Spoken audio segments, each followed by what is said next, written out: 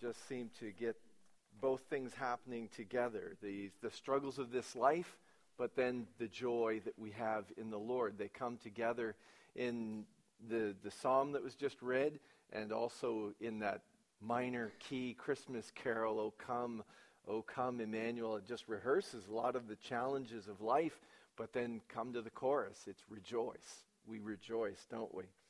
I wanted to read a little more scripture to you as we get going this morning, just from 1 Peter. It's a passage that we keep referencing as we work through Advent. It says, "Blessed be the God and Father of our Lord Jesus Christ. According to his great mercy, he's caused us to be born again to a living hope through the resurrection of Jesus Christ from the dead.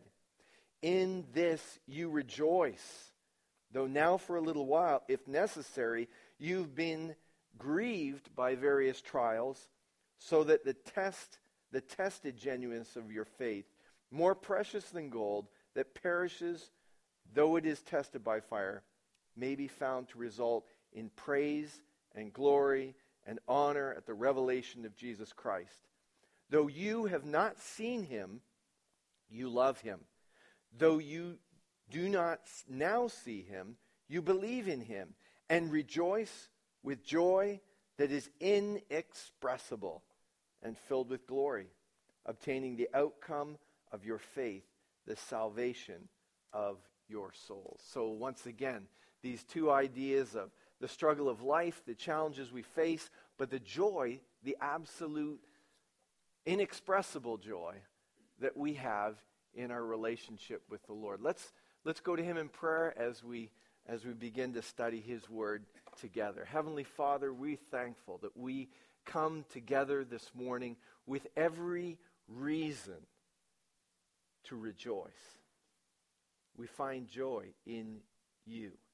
And I pray that as we're here looking into your word, as we're challenged by your Spirit, as we encourage one another with our collective worship of you, that we would be drawn even closer into your presence, or even maybe more knowingly, more consciously into your presence here together this morning, so that you might receive the glory from our praise, from our worship, from the things that we say, sing, and do in our lives, Lord. Thank you. Amen. So here we are, third week of Advent, and as we have been saying, these Advent celebrations are not simply our preparation for Christmas time. It's also a remembering of the Savior who came, right? Not just Christmas, the celebration, but the Christ who came into this world. And it's not just his historical arrival that we're remembering, what happened over 2,000 years ago, but it is also thinking of his second advent, his second coming. And the themes that we've been studying, they have to do with that. They have to do not simply with what happened before and looking back, but also as we look ahead. And so this week we take on this theme of joy, and we think of joy. Well, what is it? Where is it found? It seems that, we spend more time looking for joy and happiness in this life and less time finding it. The world seems to be lacking joy. But when it comes to Christmas time, that word pops up here and there, even in non-religious settings. I mean, joy is a word that people find inoffensive. You could cut those three letters out, and you could put them up on a mantle shelf, and everybody go, "Oh, joy! That's great." You could hang it on a wall.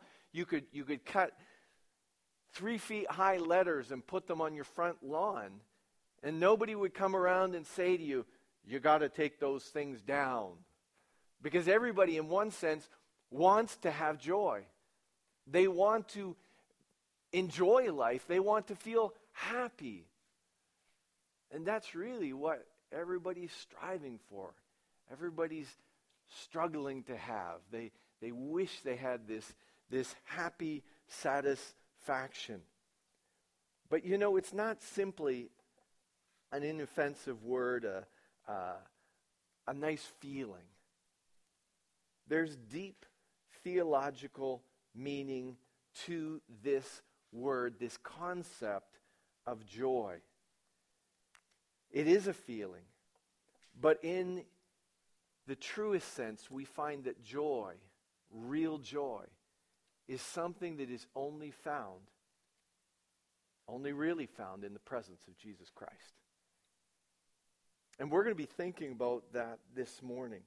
Although many people would talk about joy and they would be thinking about cuddly kittens and Christmas presents, we're going to be thinking about living our lives in the presence of Christ and what that means and how it translates into joy. And you know, I said to you last week, I said sometimes the whole sermon is found in the psalm we read. Well, this time, the whole sermon is found in the last verse of the psalm we read. The last verse, verse 11, says, "You make known to me the path of life. In your presence there is fullness of joy.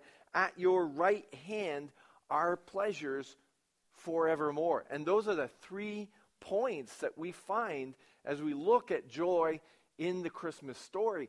But before we go there, I want to talk about a little bit just how joy is throughout the Scriptures and how it shows up and how it communicates this idea of joy truly being found in the presence of the Lord.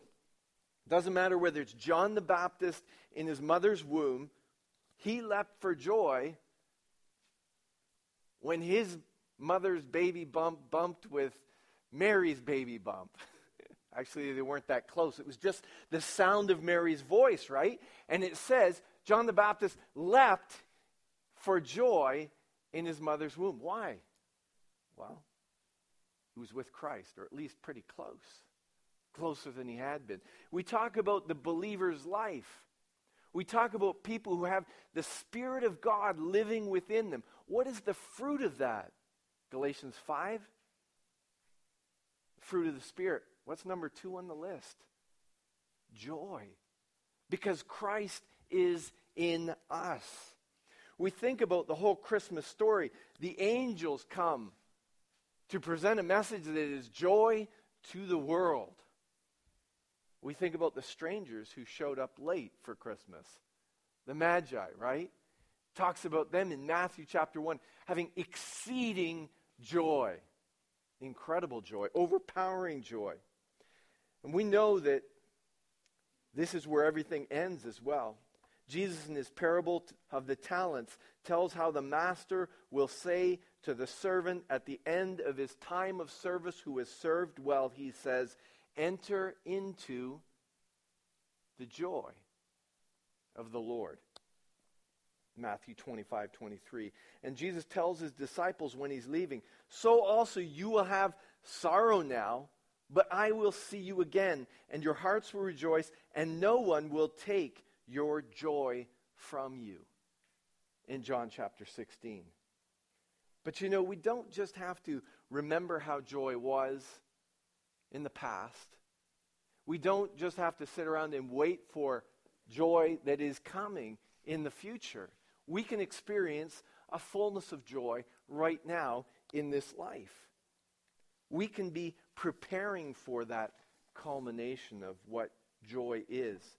Jesus says to his followers earlier in John chapter 15, "These things I have spoken to you, that your joy may be full, and that that my joy may be in you, and that your joy may be full."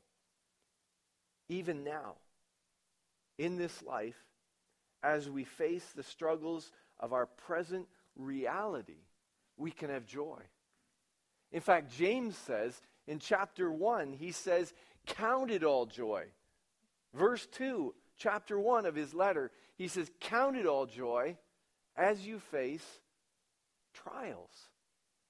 So this concept that joy is not simply avoiding unpleasant circumstances. Joy is something that can be had in the midst of uncomfortable, difficult circumstances because it's about the presence of God. because it's about the presence of Christ in our lives. And you know what? Sometimes we only sense his presence. We're only looking for his presence. We're only desperate enough to find him when we're facing tough times. Isn't that the truth? And then we think about Philippians 3:10, where it says, Paul talks about knowing Christ because of the fellowship of his sufferings. And so we begin to develop, as we move through the scriptures, a theology or an understanding of what real joy is all about. And yeah, we face struggles. Yeah, there are hardships in this life.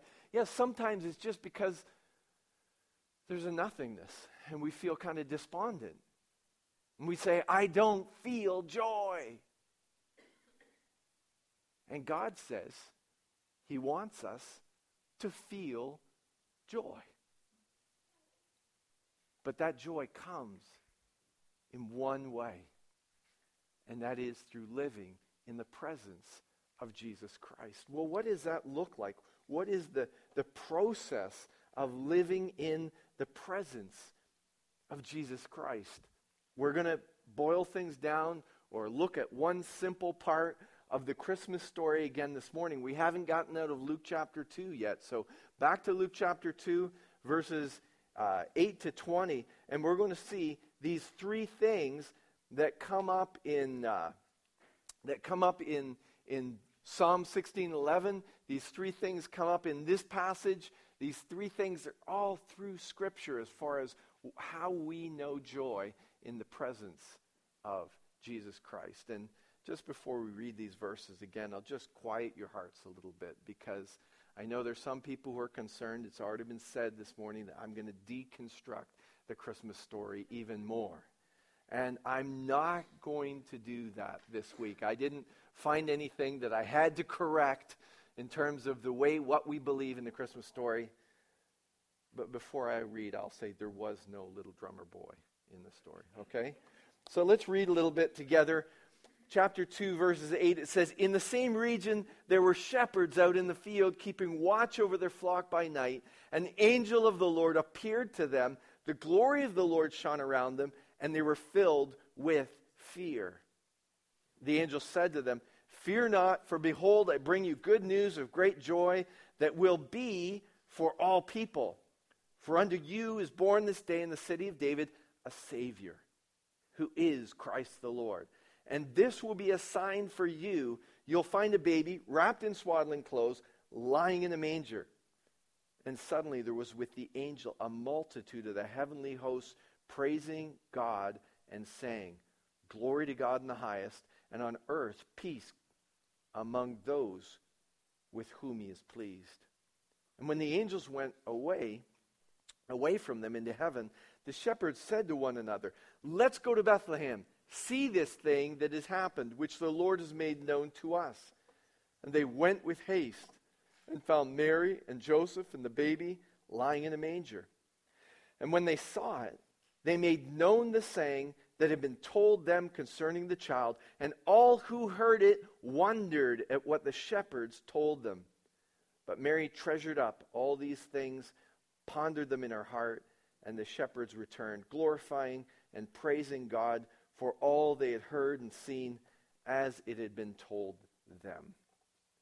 We go through this brief part of the Christmas story, and we see that joy is about surprise, about being together, and about just the relief of it all. And you could say, well, that could be said about any sort of get-together at Christmas time, right? You think of it. The joy is about the surprise, about being together, and about the relief of all of that, just being together. Especially during a time like this when we're separated and not able to be together. So this is a sermon, so we want to make this a little more theological. Here are the words that we're talking about. We talk about the surprise and the getting together and the relief. Revelation, incarnation, and celebration. That's what joy is all about. Here in this story, back in the psalm, in life as we live it today.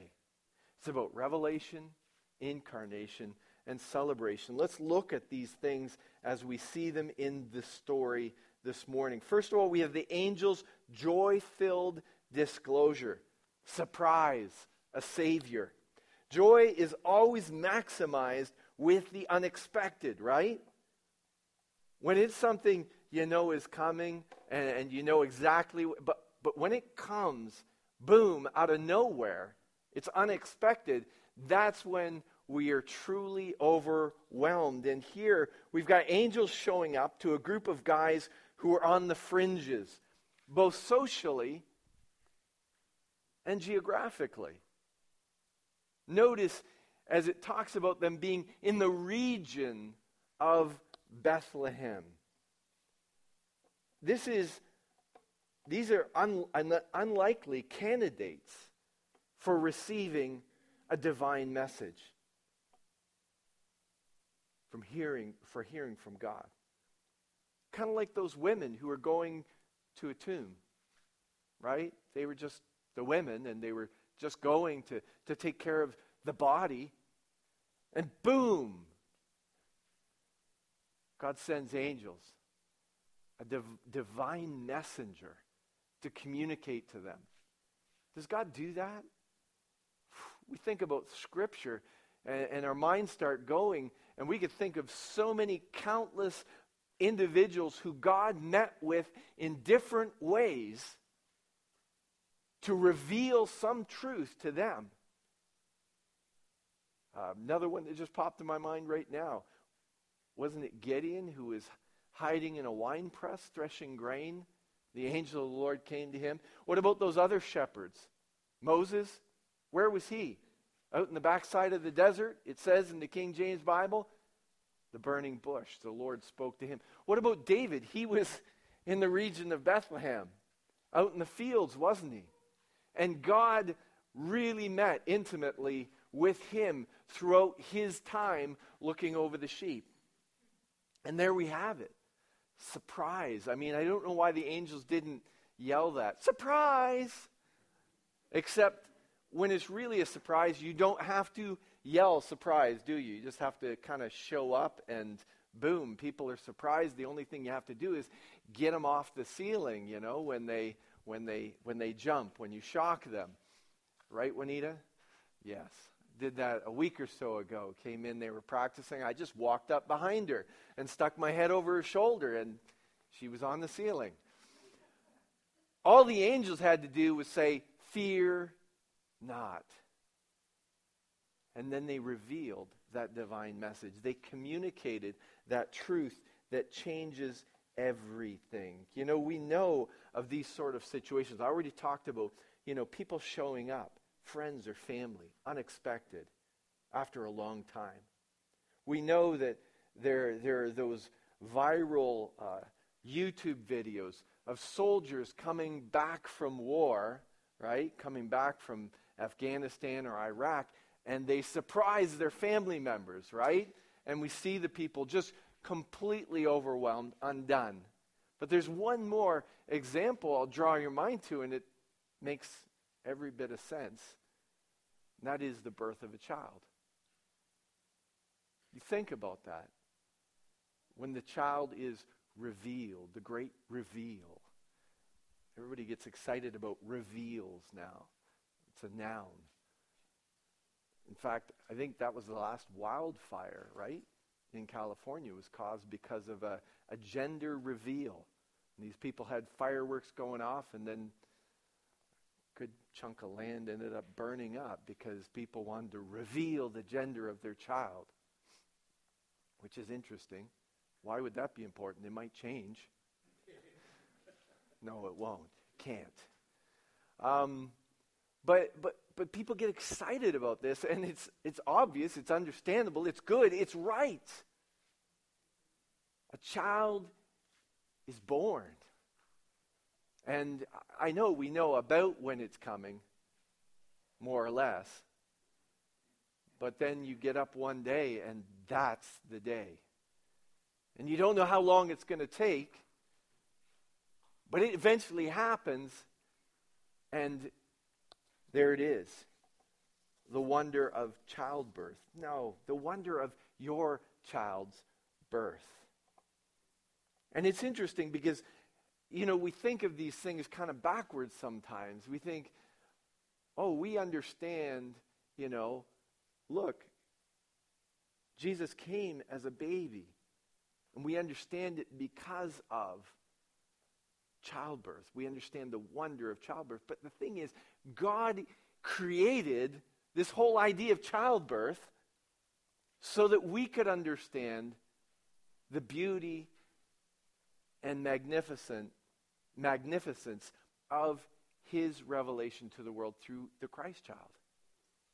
So as amazing and wonderful and incredible as it was when your child was born, that was just a little taste of what we experience when we think of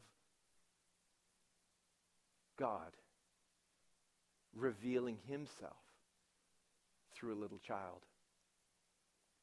The angels came and they said, we've got good news. The word right there is the word we translate into gospel. Good news of great joy. The word great is the Greek word, you might recognize it, mega. Mega joy here. We've got good news, mega joy. This is big. Bigger than anything. And the shepherds seemed to understand that, didn't they? They said, let's go. You think of it. Did they have joy? Was it incredible? Angels came to them. I mean, that was a sign. And so often we get caught up in the signs. But imagine if they just sat there in the field going, wow, wasn't that great? Angels came to us. They would have missed out on the actual event. They would have missed out on coming together with God. God in the flesh. And so we see they go, let's go. We've got to get to Bethlehem. We've got to go see this thing of which they were talking. And when we think about it, we recognize that is the big deal, isn't it? In childbirth. I remember my wife saying this phrase. She says, I want to meet this little one. I mean, could she be any closer to that child than she already was? It was inside her. But she couldn't wait to meet the child. And that's where we move into this second part where the disciples, or the shepherds, had this joy-filled discovery. They go looking for the Christ child. They say, let's go be with God. They don't actually say that line, but in essence, that's what they're doing, even if they don't understand it fully. They're going to meet with God.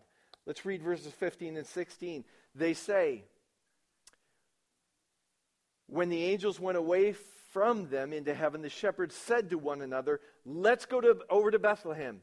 See this thing that has happened, which the Lord has made known to us. And they went with haste. They found Mary and Joseph and the baby lying in a manger. They weren't satisfied with simply hearing the news. They had to go. And we see how this story that began in the region of Bethlehem, on the outskirts, the story came to town. Right? It began in the field, but it moved to the manger. And do we sense what's going on here, the intimacy of this moment? You think of that. Here you've got Mary and Joseph and this little baby. And this is a time that is just for a mother and a father. But then these shepherds who got tipped off, they understood this was an event of national significance for their country, of international importance for all Gentiles, and of eternal proportions. They understood that this was big, and they come crashing into this moment But as I said, only a mother and a father should be sharing. What made that okay? What made that all right? They were unworthy to be there. But in the same sense, so are we. We're unworthy of coming to this child, but he is the one who makes the difference. Because Mary and Joseph knew this was a special child, they knew he was the Messiah. Because of what the shepherds knew, it was okay that they came there. They knew what was going on, and it was something that they were to be witness to. So they were obedient. So they went. The child is the game changer for us today as well. The Christ child. The child that came into this world, that lived the perfect life so he could be the sacrifice for us on the cross. He shed his blood. Paid for our sins. So that unworthy people like you and I could follow the steps of obedience and come to a God who first of all came to us. We're supposed to get together. Get together with God. He did everything. He came into this world. He made it possible through the cross that we come to him. And we're called to respond. We're called to obey. Yes, there's joy in the message, but the shepherds would not have known the fullness of joy if they'd not gone to be a part of the event, meeting the child. Isaiah 7:14. Here we see in the Old Testament prophets just this focus, the idea. This is the big thing. It's the birth of a child. Therefore the Lord himself will give you a sign. Behold, the virgin shall conceive and bear a son, and shall call his name Emmanuel. Emmanuel, which in Matthew, when he writes in the first chapter about Christ coming, he explains that word. Emmanuel, which means God with us. Hebrews 7 talks about Jesus being our high priest, our intercessor. An intercessor between us and God. Verse 25 of Hebrews 7 says, consequently, he's able to save the uttermost, those who draw near to God through him, since he always lives to make intercession for them. He came to us in this world, both physically, historically, but also spiritually. And he offers us in himself a relationship with God. Do we recognize that what that means? No, I don't think we fully do. I think we'd be running around like deliriously happy shepherds if we did. But I pray for myself, for you, for us as a congregation, as the people of God in this world today, that we will be growing in our understanding of what that means. And how will we know? How will we know if we're moving to a deeper understanding of what that means? That God came to us and we can draw near to him through Christ's blood. Well, we see the results in this story. Beyond the revelation, beyond the incarnation, the possibility of coming together with Jesus Christ, we see the celebration. And we see all that was in that. Everyone, a joy-filled dispersal, witness, wonder, and worship. Let's read these verses. Because as we read in Peter, it talks about those who have faith in Christ have an unspeakable or an inexpressible joy. Well, Although the feeling was impossible to explain, the news, the cause of that joy, was not hard to explain. And the shepherds were all over it. Let's read 17 to 20. What's it say? And when they saw it, when they saw what had happened, when they saw Mary and Joseph, when they saw baby Jesus, this one told to them that would be the Savior of the world, they made known the saying that had been told them concerning the child. And all who heard it wondered at what the shepherds told them.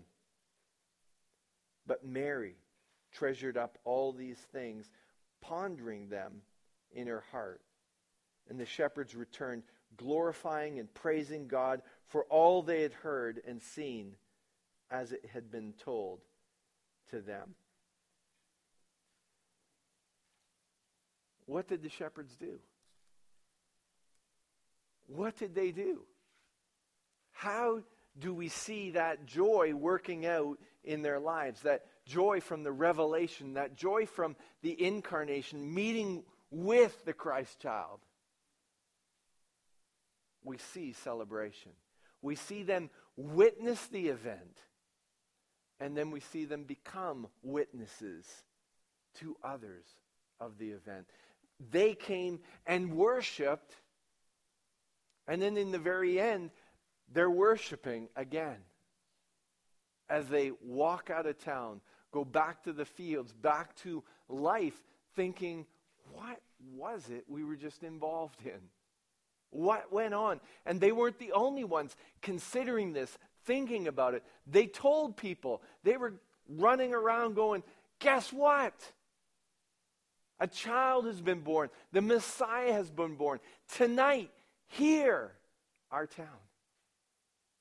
It says people wondered, puzzled. Could it be true?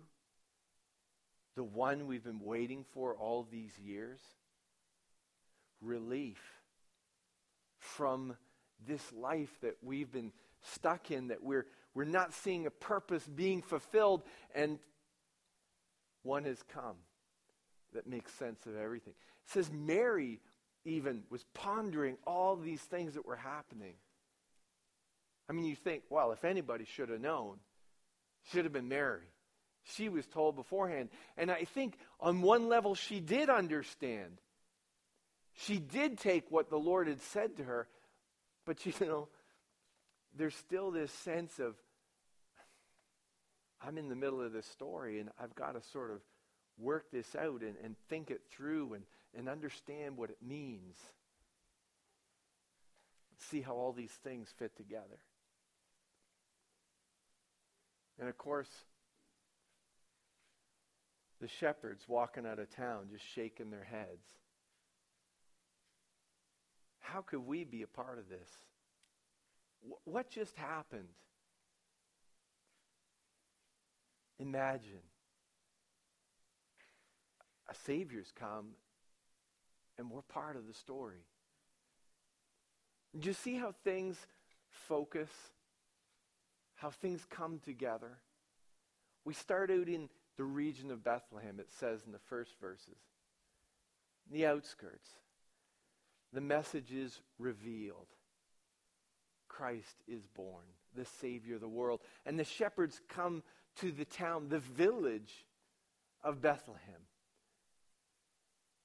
They come to town and they meet with the Christ child. And then the story even zeroes in even more, and we see how this truth makes a difference in the individual's life. The shepherds, the people who hear them, Mary, everybody is looking, and not just, I think, at the international story. Not just going, wow, this is big news for the world. But they're thinking about what this means for them. What this means to them. And because of their part in the story, they were sucked into this joyful experience. I'm a part of this. And the same can be true for us today. No, we're not part of that historical story that happened so many years ago. But we can have a personal part in this story, and we see this cycle of joy that repeats itself even today. There's a line, repeat this sounding joy. Repeat. We're not going to sing that one right now. But do you realize that cycle of joy can be repeated in our lives today? Let's look at it. Let's consider it. Have we heard the message? Has it been revealed to us? Do you know who the child is? Who he is to you? He's Savior of the world, but he is your Savior. He died for your sins. Do you see? Do you go and see? Do you respond? Do you respond in obedience? He came into the world for you. Do you draw near? Do you go to him? And then the whole idea of this celebration. That's what we come together to do on a weekly basis as a congregation. We come together to celebrate what Christ has done for us, whether it's Christmas or any other time. That's why we're here, to celebrate. What is it we're celebrating? How is it we celebrate? Well, that one word worship covers a whole lot of things, doesn't it? It covers the wonder. The wonder of what took place. We come, we sing, we consider, but you know, there's that other W word there too, witness. We take the time to look into God's word and to meditate on and to consider all that is involved in what he does for us, what he's done to us. And we consider what he will do through us as we become his witnesses.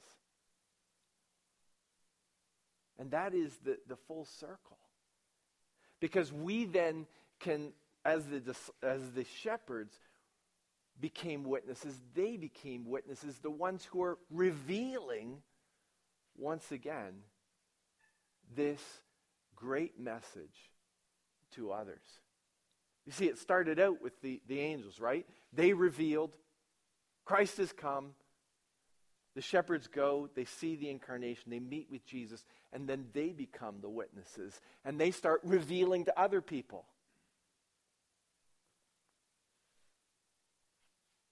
There's no greater joy in this life presently, amidst the struggles that we're involved in, and first of all, meeting with the Lord, living in his presence. And there's no way to sustain that joy other than becoming witnesses for him. Think about that. Have we got a lot of joy in our Christian life? An overpowering joy? Do we sense the reality of what has taken place? I know, we come to Christ and God does a work in our heart. He transforms us. And that salvation is something that we know at that time as we're going through that process. It changes the way we see everything. But how do we maintain that joy? Or how is that joy maintained? Well, through continuing to be obedient. And yes, it's all about drawing near to the Lord. But it's also about communicating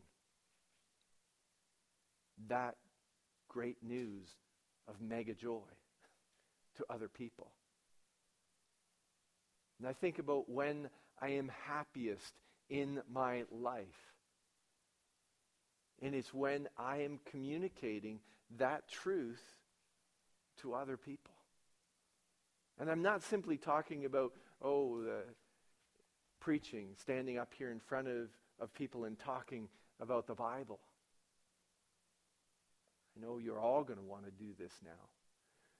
But when we're out in life and we're bumping into the people on the streets of Bethlehem or Thamesford or Ingersoll,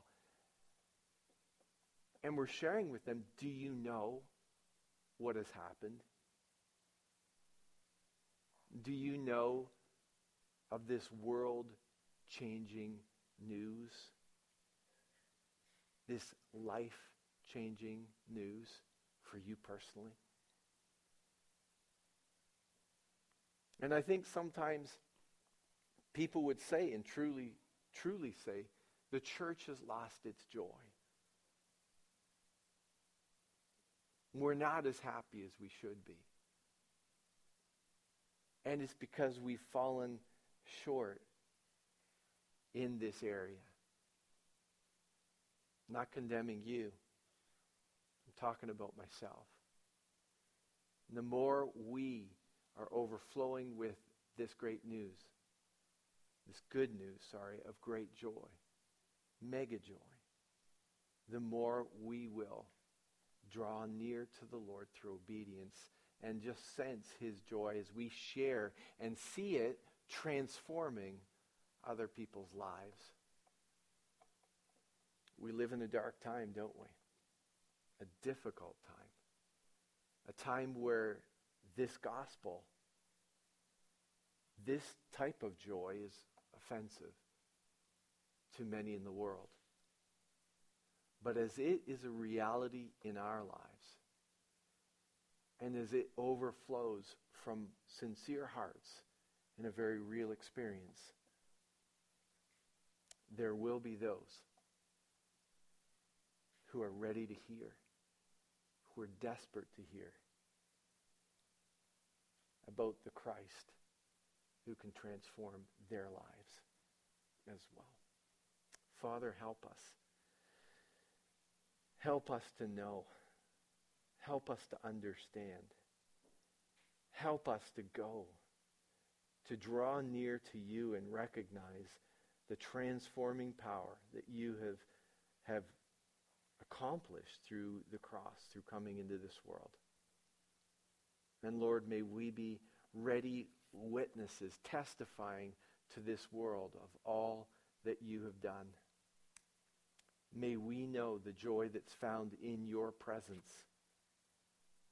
And Lord, help us to look forward to that, the fullness of that joy, the absolute completeness of that joy and the culmination when we will one day live with you face to face forever. Amen. It says in Romans 15:13, may the God of hope fill you with all joy and peace in believing, so that by the power of the Holy Spirit you may abound in hope.